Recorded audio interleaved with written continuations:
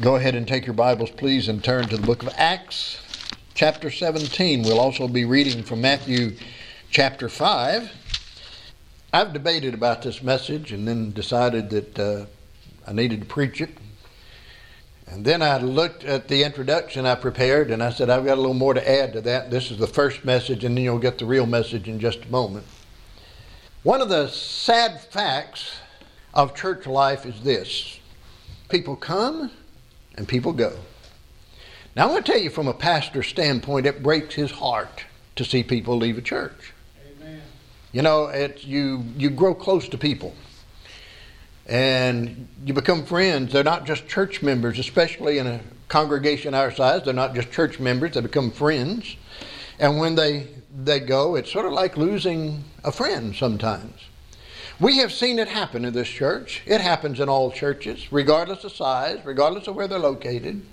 People come and people leave. There's different reasons why, and we're not going to get into that in this message this morning. But I just want you to know that from a pastor's heart, it always hurts. It always saddens you. We look around us and we say, and I believe you agree with me, folks, I want to see this church grow. I want to see it grow to the glory of God. I want to see it grow in God's way. And another sad fact of church life in this day and age is so often when a church grows, you know how it grows? It grows by getting members from other churches. That's good. I'm not opposed to that. You know, if God is leading somebody away from one church and leading them to another church, if He wants them here, and this is what I tell people when people ask me about the church and visiting, about joining and so forth, I say, this is my heart, and this ought to be the heart of this church. If God wants you here, we want you here. Amen. If God wants you somewhere else, you need to be where the Lord wants you. Amen. If you're going to serve Him the way you want to serve Him. And so that's just sort of my desire, and I think it's the desire of this church. This message is about why sometimes that we are very reluctant to witness of the Lord Jesus Christ. So one of the ideal ways for a church to grow is by birth. A lot of times it's by just couples having children and children grow up in church. But the best way for the church to grow is by the new birth. By people coming to know Jesus Christ as Savior, and by bringing them in, they're submitting to scriptural baptism, and then after being baptized and becoming members of the church, being taught to do the things that Christ has commanded us to do. And that's the way the Lord wants His churches to grow, I believe. Now, we're going to read these verses in just a moment, but I'm going to say a couple of more things first. If you are saved, I believe that there is a heart's desire in you to see other people saved. If you know Christ as Savior, you want to see folks, it may be buried deep under the enjoyment of this present world. It may be buried under some other kinds of feelings, but it is there. And I believe that if you are saved, you want to be used of God to lead somebody else to Christ. Again, that desire may be buried under many other things. It may be hidden under years of failures. Maybe you say, I've tried to witness and wasn't too successful. Maybe it's been buried under years of unfaithfulness in this matter of being a witness. Maybe it's buried under fear. And those are the things we're going to talk about a little bit this morning. But maybe somebody would say, you know, I tried witnessing one time. I tried to lead somebody to the Lord. It didn't go like I thought it ought to go. And so I just said, I quit. I'm not going to do that anymore. Somebody else may say, I tried it once and I did such a poor job, I vowed never to do it again. Somebody might say, I tried it once and I failed. The person didn't accept Christ and I went away wondering what they thought about me. We're going to read about a man and what happened after he witnessed. You know, we're reading from the 17th chapter of the book of Acts. That's when the Apostle Paul was there on Mars Hill in Athens and preached to people about the Lord Jesus Christ. Acts 17, beginning in verse 32, Paul has declared the gospel to them. And verse 32 says, And when they heard of the resurrection of the dead, some mocked, and others said, We will hear thee again on this matter. So Paul departed from among them. And then verse 34 says, howbeit certain men clave unto him and believed, among the which was Diosinius the Areopagite, and a woman named Damaris, and others with them. Now, Matthew chapter 5. We're going to see what Jesus said about this. Matthew chapter 5, beginning in verse 10. This obviously is the Sermon on the Mount. And Jesus said, blessed are they which are persecuted for righteousness' sake, for theirs is the kingdom of heaven. Blessed are ye when men shall revile you and persecute you, and shall say all manner of evil against you falsely for my sake. Rejoice and be exceeding glad, for great is your reward in heaven, for so persecuted they the prophets which were before you. Now in this message I'm going to do something that I said I would never do. Be careful about saying you'll never do something, because just as sure as you say I'll never do something, you'll end up doing it. And I've spent, as I said, much time in prayerful consideration about this. Most of you know, and I have shared something like this before, most of you know that we have a home business. We got into it several years ago. I realized I wasn't getting any younger. In fact, I realized I was getting older. And I decided we're going to need some income one of these days. When I get so old, folks say, we need a younger pastor. You know, you're just getting a little gray in the hair there, and maybe we need somebody. And I don't think you'll do that, but you know, I realized I didn't have a whole lot of Social Security, and I didn't have any retirement, and so needed to provide something. And so it's also there to provide an income for my wife when the Lord calls me home. And so that's why we got into that business. It has not been highly successful, okay? We haven't made tons of money like we thought we were going to, but I believe some of the reasons for the failures are some of the reasons that God's people fail or even refuse to witness of the Lord Jesus Christ. And I want to just sort of parallel this and show this to you this morning. Now, as I talk about this, I never intend to promote any business, my business or any business, from the pulpit of one of the Lord's churches. May God help me never to do that. But the business that we have, we're still in it, but we're not doing anything with it. The business that we have is built on relationships, okay? Getting to know people. It's built on integrity. And I believe that's where the first similarity comes in. Especially today, I think it's difficult sometimes to witness to a stranger, isn't it? Somebody you've never met, somebody that you don't know, and it just becomes extremely difficult to witness to somebody that you've never met. I believe in the approach in witnessing, inviting people to church. I believe in the approach that I call making friends for Christ. You know what that is? That's relationships. That's relationships. There was a survey done of 10,000 people several years ago, and they were asking people, why do you come to this church? What was responsible for you coming to this church? 2% said I had a special need. I just walked in, I needed something one day, walked in and came to church. That was 3% said I just walked in. 6% said, and I think this is a little high number, I like the pastor, you know. 1% said I visited there. 5% I liked the Sunday school. 0.5% I attended a revival service. 3% said I liked the programs, and look at that, 79% of the people said I attended that church and I go to that church because a friend or a relative invited me to attend that church. And that's why the vast majority of people will go to a church, will visit a church. See, it gives a greater opportunity for a second visit because, why? Because they already know somebody that's there. There's a likelihood that your friends, see, you know people I don't know. And I know people you don't know. And so we can invite people that we know, that we have a relationship with, and they know we're not just trying to get them into church, but if we have a relationship with them and we have this integrity, they know we care about them. They know we care about their souls. They know we care about their lives. But I will tell you this, if there is no integrity in your life as a child of God, you're going to have trouble witnessing to anybody. Doesn't matter whether it's family, friend, or stranger. Now, what is integrity? Well, Webster defines integrity this way. It's adherence to a code of moral values. The word honesty is listed as a synonym. In very practical terms, integrity is honesty of character in dealing with other people.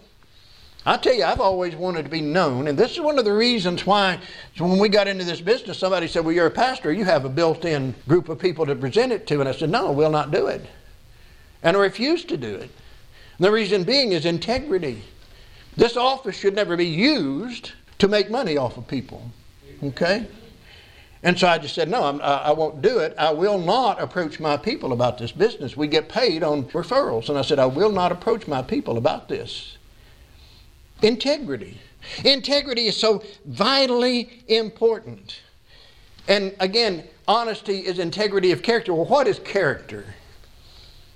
In the purest sense of the idea, character is what you do and how you act when you're not around people who know you.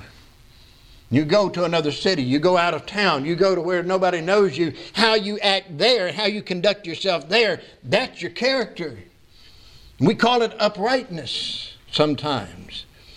So after several years of being associated with this company, see, here's what I know. I know that it is a company of integrity. We have met the CEO of the company. We know people in the company. They're people of integrity. And I believe that. I know the claims that they make are true. And I know that it really could help people. So if as a member of this company, and I know all of these things, but I don't present it to people, why don't I? That was the question that I faced.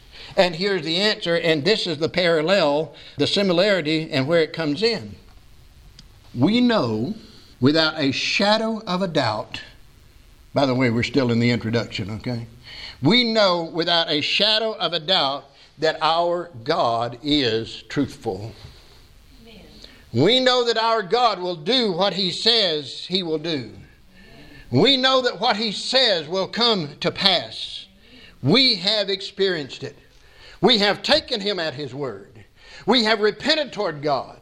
We have put our faith in Jesus Christ to save us, and He has saved us. He did just what He said He would do, right? Amen. And we know that every man, woman, boy, and girl that does not know Jesus Christ as Savior needs the salvation that God offers, right? Amen. We know also Romans 3:23. For all have sinned and come short of the glory of God. Everybody is born into this world a sinner, separated from God. Everybody needs the salvation that God offers. We know that. Amen. We also know that our Savior has instructed us to witness, hasn't He? We could quote Matthew chapter 28. Go ye therefore and make disciples of all nations, or teach all nations, baptizing them in the name of the Father, the Son, and the Holy Spirit, teaching them to observe all things whatsoever I have commanded you. Acts 1:8, but ye shall receive power after that the Holy Spirit has come upon you, and ye shall be witnesses unto me in Jerusalem, Judea, Samaria, and unto the uttermost part of the earth. We know that we have been commanded to witness of the Lord Jesus Christ. And we know that that witnessing bears great dividends. 1 Thessalonians chapter 2, verse 19, for what is our hope or joy or crown of rejoicing are not even ye in the presence of our Lord Jesus at His coming. So see, we know these things. We have experienced these things. And we have confidence in God, knowing that His salvation is true, that He expects us to witness, that He rewards us for witnessing. Why don't we witness? Why don't we witness on a regular basis if we know these things?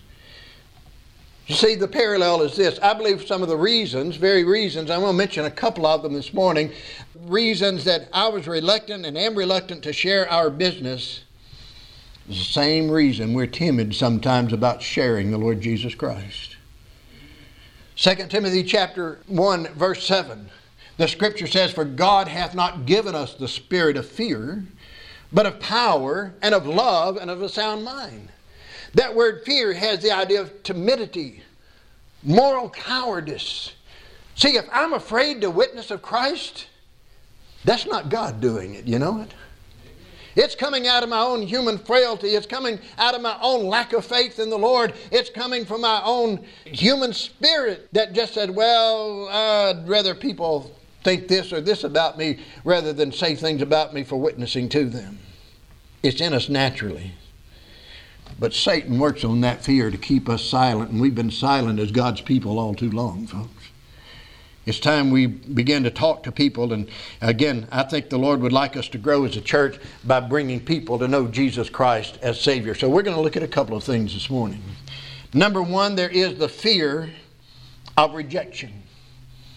The fear of rejection. See, one of the reasons I've been hesitant about sharing our business is because of one of the scariest words in the English language. You know what that word is? It's just 2 letters. N-O. No. You know, I've never had anybody just go crazy on me when I tried to witness to them.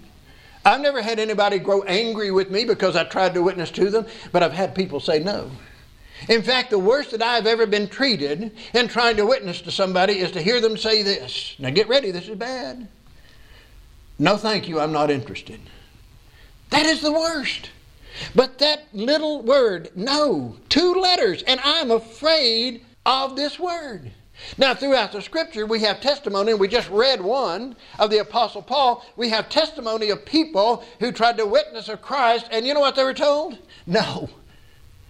It has happened to people, and it will happen again. But many times we fail in witnessing of Christ, whether we want to admit it or not, because we don't want to hear the word no. Because somebody might say, I don't want to hear that.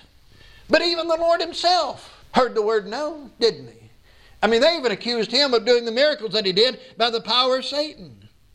Even today, when we try to witness to someone, and they say no to us, you know they're not saying no to us. They're saying no to Jesus. Amen. They're rejecting the Lord Jesus. Somebody say, well, you know, I'm not going to reject Christ. I'm just not going to accept him right now. Well, what happened when Paul witnessed, here in our text in the book of Acts, what happened when Paul witnessed of the resurrection of the dead to those? You know what some said in verse 32? They said, well, we'll hear you again on this matter. We don't want to make a decision right now, Paul. We're going to wait, and maybe sometime in the future we'll hear you again. We'll listen to you again present this matter of the resurrection of the dead. But see, they're saying we don't want to decide right now. We don't want to commit to Christ right now. Let me tell you this. When you decide not to decide when it comes to Jesus, you just rejected Jesus. You cannot be neutral about the Lord Jesus Christ. You either accept Jesus or you reject him. Now, why do we have such problems? Has such fear of this word no? Again, fear of rejection. I believe there's something in all of us. You may say, I disagree with you, preacher, but I think if you look deep down inside, there's something in all of us that desires to be accepted. You know, we put on an act sometimes and we say, well, nah, not me. But I think deep down inside, if you'll examine yourself, you want to be accepted. A baby is born, and in most cases, immediately accepted by that family, isn't he? I realize there are some cases where that baby is not accepted, but in most cases, I'd say 99% of the cases, that baby is accepted. You know, when you're expecting a baby, you don't know what you're going to get. It's going to be a boy or girl. You don't know how that child's going to act when they grow up, but that child is born into the world, and immediately we accept and love that child. But not long after coming into this world, even though that child's accepted by its parents, that child learns rejection by other people. And we want to be accepted, and we say, well, I'm a child of God. I'm witnessing of the Lord Jesus Christ. I'm doing something good for people. And yet, people will say no to our witness of Christ, and we take it personally, don't we? Many times we say, well, they said no to me. Over in 1 Samuel, the 8th chapter, the 6th verse. We're not going to turn over there. We're going to quote some verses from there, or read some verses from there in a moment. But Israel had been living under a theocracy. They didn't have a president. They didn't have a king. They didn't have a dictator. God was their leader. That's what a theocracy is. They'd been living under a theocracy. The priest, of which Samuel was one, gave the word of God to the people, and the people were expected to do what God had said. But in verse 5 of 1 Samuel chapter 8, the people said to Samuel, now make us a king to judge us like all the nations. Well, here's the first problem. God's people want to be like everybody else around them. Okay? They said, everybody else has a king. Samuel, we want a king. Now they did that because Samuel's sons were in line to be priests, and Samuel's sons were not people with the greatest integrity in the world. And so they said, we want a king. Samuel didn't like that. That bothered Samuel. The scripture tells us in verse 6, it displeased Samuel. And Samuel made his displeasure known to God. But you know what God said when Samuel made his displeasure known to God? God said this, hearken unto the voice of the people in all that they say unto thee, for they have not rejected thee, but they have rejected me, that I should not reign over them. They rejected God. And here's the point. You try to witness to somebody, and they say no. They don't want to hear it. Maybe they just say, like I said, I was told, I'm not interested, thank you. They're not rejecting you. They are rejecting the Lord Jesus Christ. Let me give you another incident. This one in the 13th chapter of the book of Acts. Again, the Apostle Paul is preaching here in Acts chapter 13. The 13th chapter of Acts, and they're in the synagogue on the Sabbath day. And after reading from the law and the prophets, the congregation is asked, does anybody have any word of exhortation? Does anybody have anything to say? And Paul gets up, beginning in verse 16 through verse 41, Paul gives a wonderful account of the history of the children of Israel, beginning in Egypt and going all the way to the resurrection of the Lord Jesus Christ. So we look down to verse 42. And the scripture says, when the Jews were gone out of the synagogue, the Gentiles besought that these words might be preached to them the next Sabbath. And so they wanted to hear the word of God. Verse 43, now when the congregation was broken up, many of the Jews and religious proselytes followed Paul and Barnabas, who speaking to them persuaded them to continue in the grace of God. And the next Sabbath day came almost the whole city together to hear the word of God. Now, verse 45 says, when the Jews saw the multitudes, they were filled with envy, and spake against those things which were spoken by Paul, contradicting and blaspheming. You know what the Jews were doing? They were rejecting the message of salvation. They were saying, Paul preached this, but we're going to make fun of it. Paul preached this, but we're going to laugh about it. They were contradicting Paul. They were arguing about what he had preached, and they were blaspheming God. They were rejecting the message of salvation. They were saying no to God. They may have seen themselves as saying no to Paul and Barnabas, but they were saying no to God. Well, how did Paul and Barnabas react? Well, you look down a few verses, and it says they waxed bold. You know what we need today? We need some of God's people waxing bold. We need some children of God who will just be bold. Now, we may not want to say what Paul and Barnabas said, but they waxed bold, and they spoke to the Jews, and they said this, it was necessary that the word of God should first have been spoken to you, but seeing you put it from you and judge yourselves worthy of everlasting life, lo, we turn to the Gentiles. He said, when you said no to God, you just judged yourself. And you judged yourself unworthy of the everlasting life that God offers. You know what you do when you reject God? Judgment talks about condemnation. And in John chapter 3 verse 18, Jesus said this, he that believeth is not condemned, but he that believeth not is condemned already, because he hath not believed in the name of the only begotten Son of God. A lost person who refuses to accept Christ not someday will be judged by God. They're already judged. They're already on their way to hell. If they die in that condition, they will open. See, maybe we need to get a sense of what hell is really like. Go to the Word of God and study that. But a person who dies without Christ opens their eyes immediately. Read the account of the rich man and Lazarus. Opens their eyes immediately in the devil's hell. That ought to be encouragement enough. If you have a friend that's lost, if I have a family member or a friend that's lost, that ought to be encouragement enough to go to them and tell them about Jesus Christ and His saving power. And by the way, you don't have to be eloquent in Scripture to do it. I've contended this. We can know a few verses. John 3:16, for God so loved the world, he gave his only begotten Son, that whosoever believeth on him should not perish, but have everlasting life. Verses like this one in verse 18 of John. Ephesians 2, verses 8 through 10, for by grace are you saved through faith, and that not of yourselves, it is the gift of God, not of works, lest any man should boast. For we are his workmanship, created in Christ Jesus unto good works, which God hath ordained that we should walk in them. Romans chapter 10, whosoever shall call upon the name of the Lord shall be saved. There's a few verses that we can learn. You say, I have trouble memorizing. Well, if you can't memorize any verses, just do this, because you can remember this. If you're a child of God, you can remember this.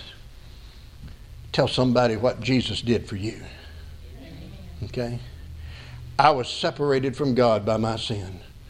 I was lost. I was deserving of hell. Read Ephesians chapter 2, the first 3 verses. I was deserving of hell. I was deserving of the wrath of God. And then one day I turned to God. That's repentance. And I asked him to save me, and I trusted nothing but the blood of Jesus, what Jesus Christ did on the cross. And let me tell you what happened. God saved me. He saved my soul. He gave me a new birth, a new desire. I want to live for him now, and I want to tell others about him now. And that's all I'm trying to do. And then leave it with them. Pray for them. Here's what happens a lot of times. Maybe you've not done it. I know I have. A lot of times we want to try to be the Holy Spirit too. And try to convict that person that they're lost and convict them of their need to be saved. I've told you about my one convert. I'll try to do this very quickly. But a friend and I grilled him for 2 hours until he told us he was saved. Later his life proved that he wasn't. We try to do the Holy Spirit's job.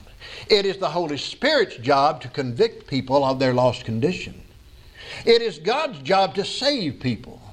We are called witnesses. If you've ever been a witness, I have, in a court case, what does a witness do? He takes the stand and he tells what he knows to be true. That's all you do. I was lost, but Jesus found me, and Jesus saved me. One lesson I had to learn in our business is when somebody says no, they're not rejecting me, not to take it personally. And what we need to learn is when they say no to Christ, they're not rejecting us. They are rejecting the Lord Jesus Christ. Not only is there fear of rejection, here's the number 2 fear, fear of ridicule. And that's what Jesus is talking about back over here in the 5th chapter of Matthew. Nobody that I know, likes to be made fun of. Anybody like to be made fun of? I didn't think so. We don't like to be ridiculed. We don't like to be mocked. But listen to what Jesus said in verse 11 of this 5th chapter. Blessed are ye when men shall revile you and persecute you, and shall say all manner of evil against you falsely for my sake. You know what that word blessed means? Happy. Happy are you. Now you say, wait a minute, preacher, how can I be happy when people are making fun of me? When people, revile means to defame, to assail with words. Words that bring disgrace, words that bring scandal, reproach. Another meaning is to cast something in one's teeth. You say, how can I be happy when something like that is going on? First of all, look at what Jesus said in John chapter 15. He said, if they've hated me, they'll hate you. The servant's not greater than his master. If they have despised the master, they'll despise the servant. If you live for Christ, the world hated Jesus, so much so that he was hung on a cross. And if you live for Jesus, the world will have the same attitude toward you.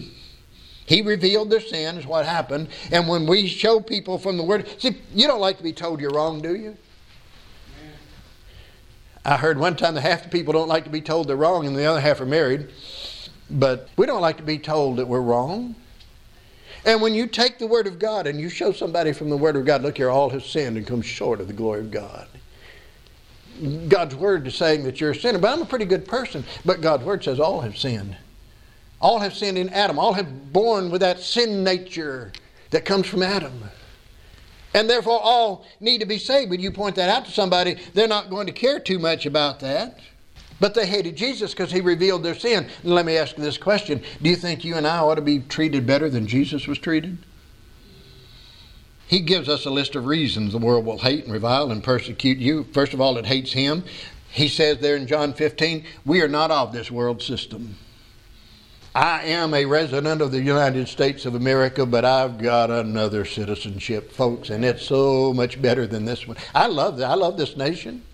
I'm proud of my American citizenship, but I've got a citizenship elsewhere. I've got a citizenship in heaven.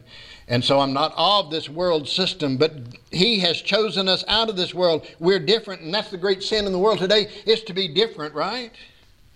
We're His servants. And I said, the servant's not greater than the Lord.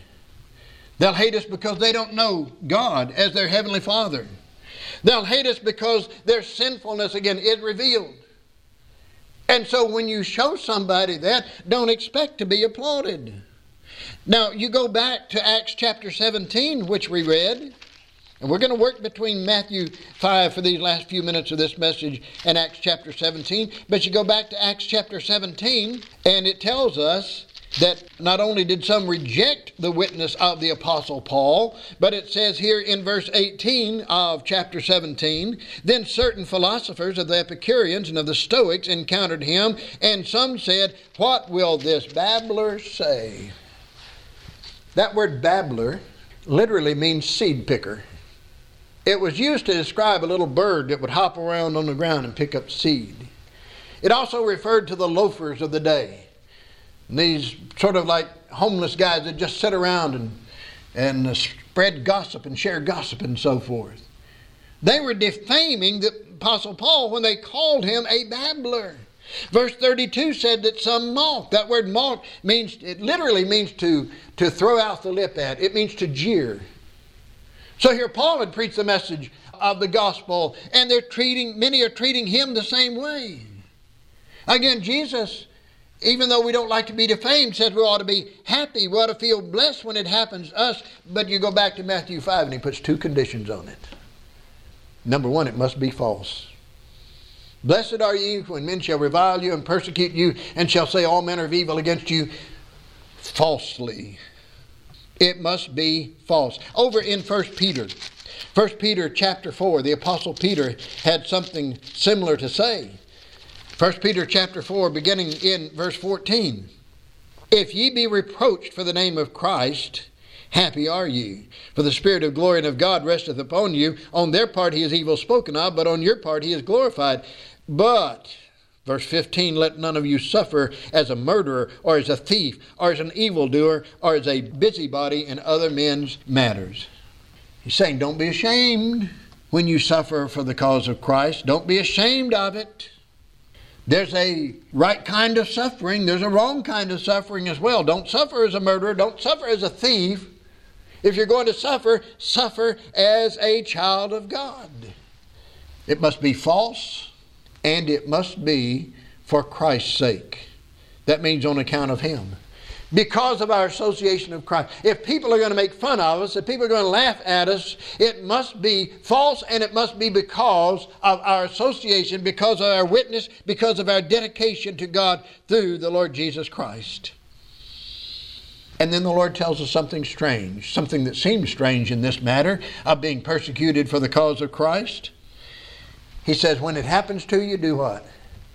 Rejoice and be exceeding glad.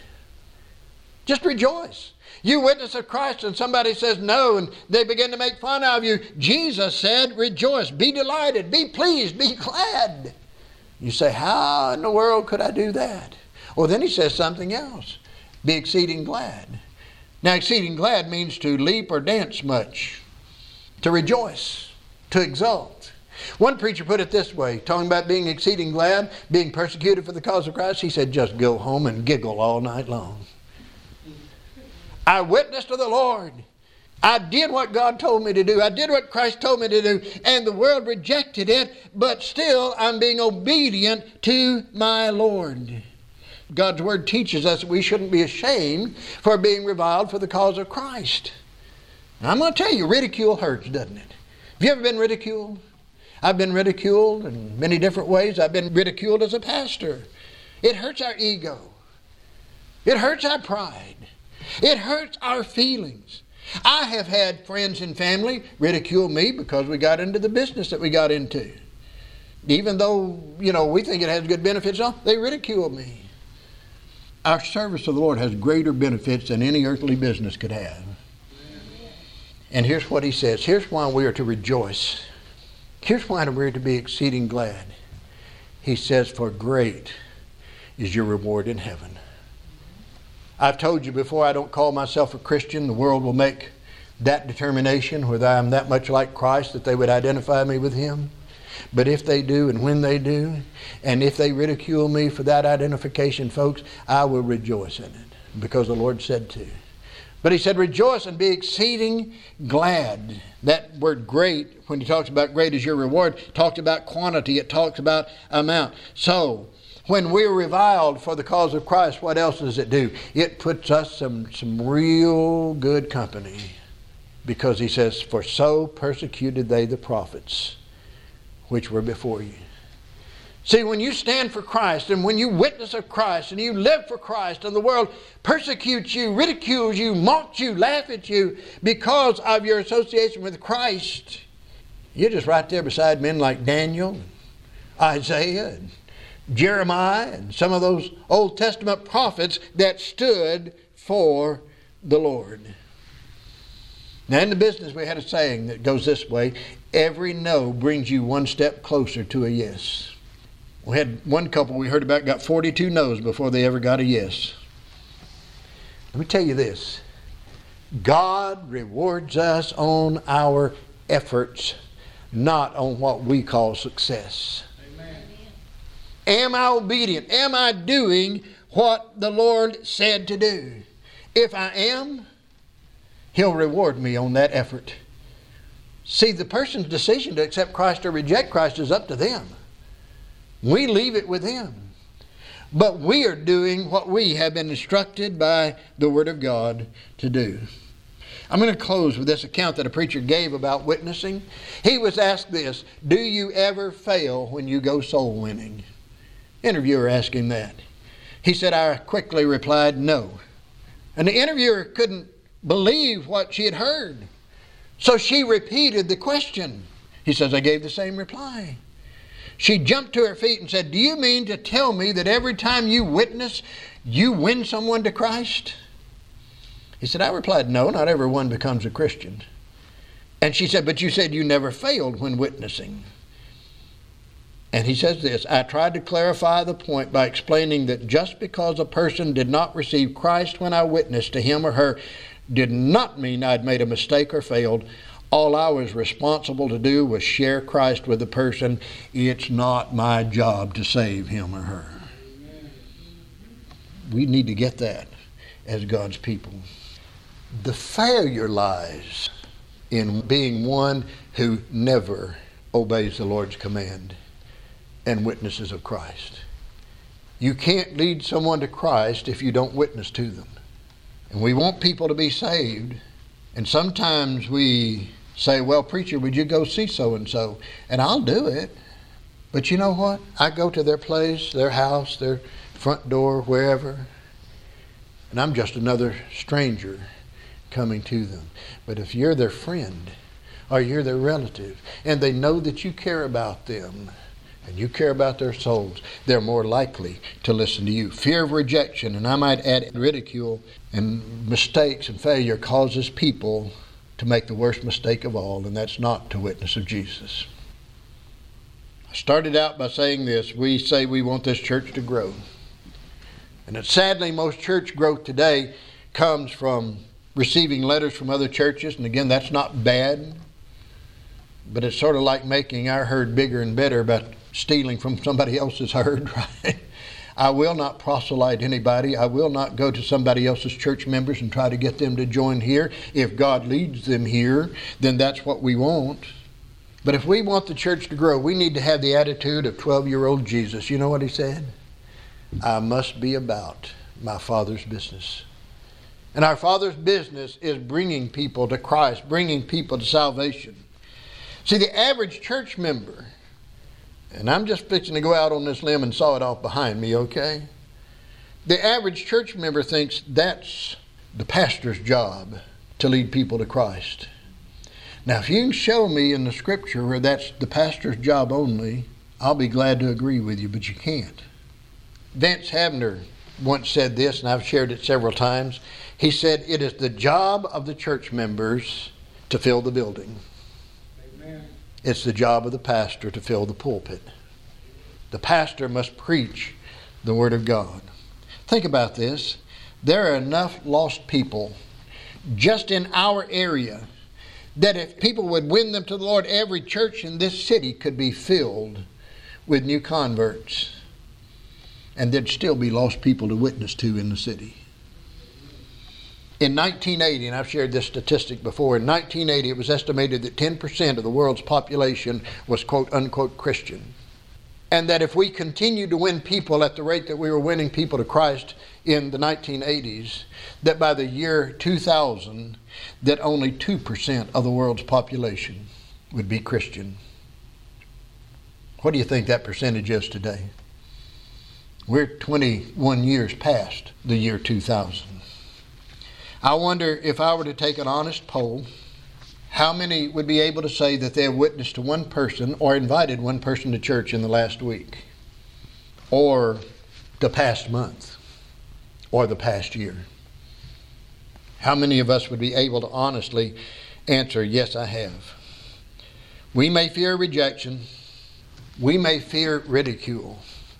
But folks, the thing that we need to fear more than anything else, and by the way, it reminds me, I saw something I liked on Facebook this week. It says, people are afraid of COVID. There's something to be more afraid of than COVID. And it's these words, depart from me, ye that work iniquity. I never knew you.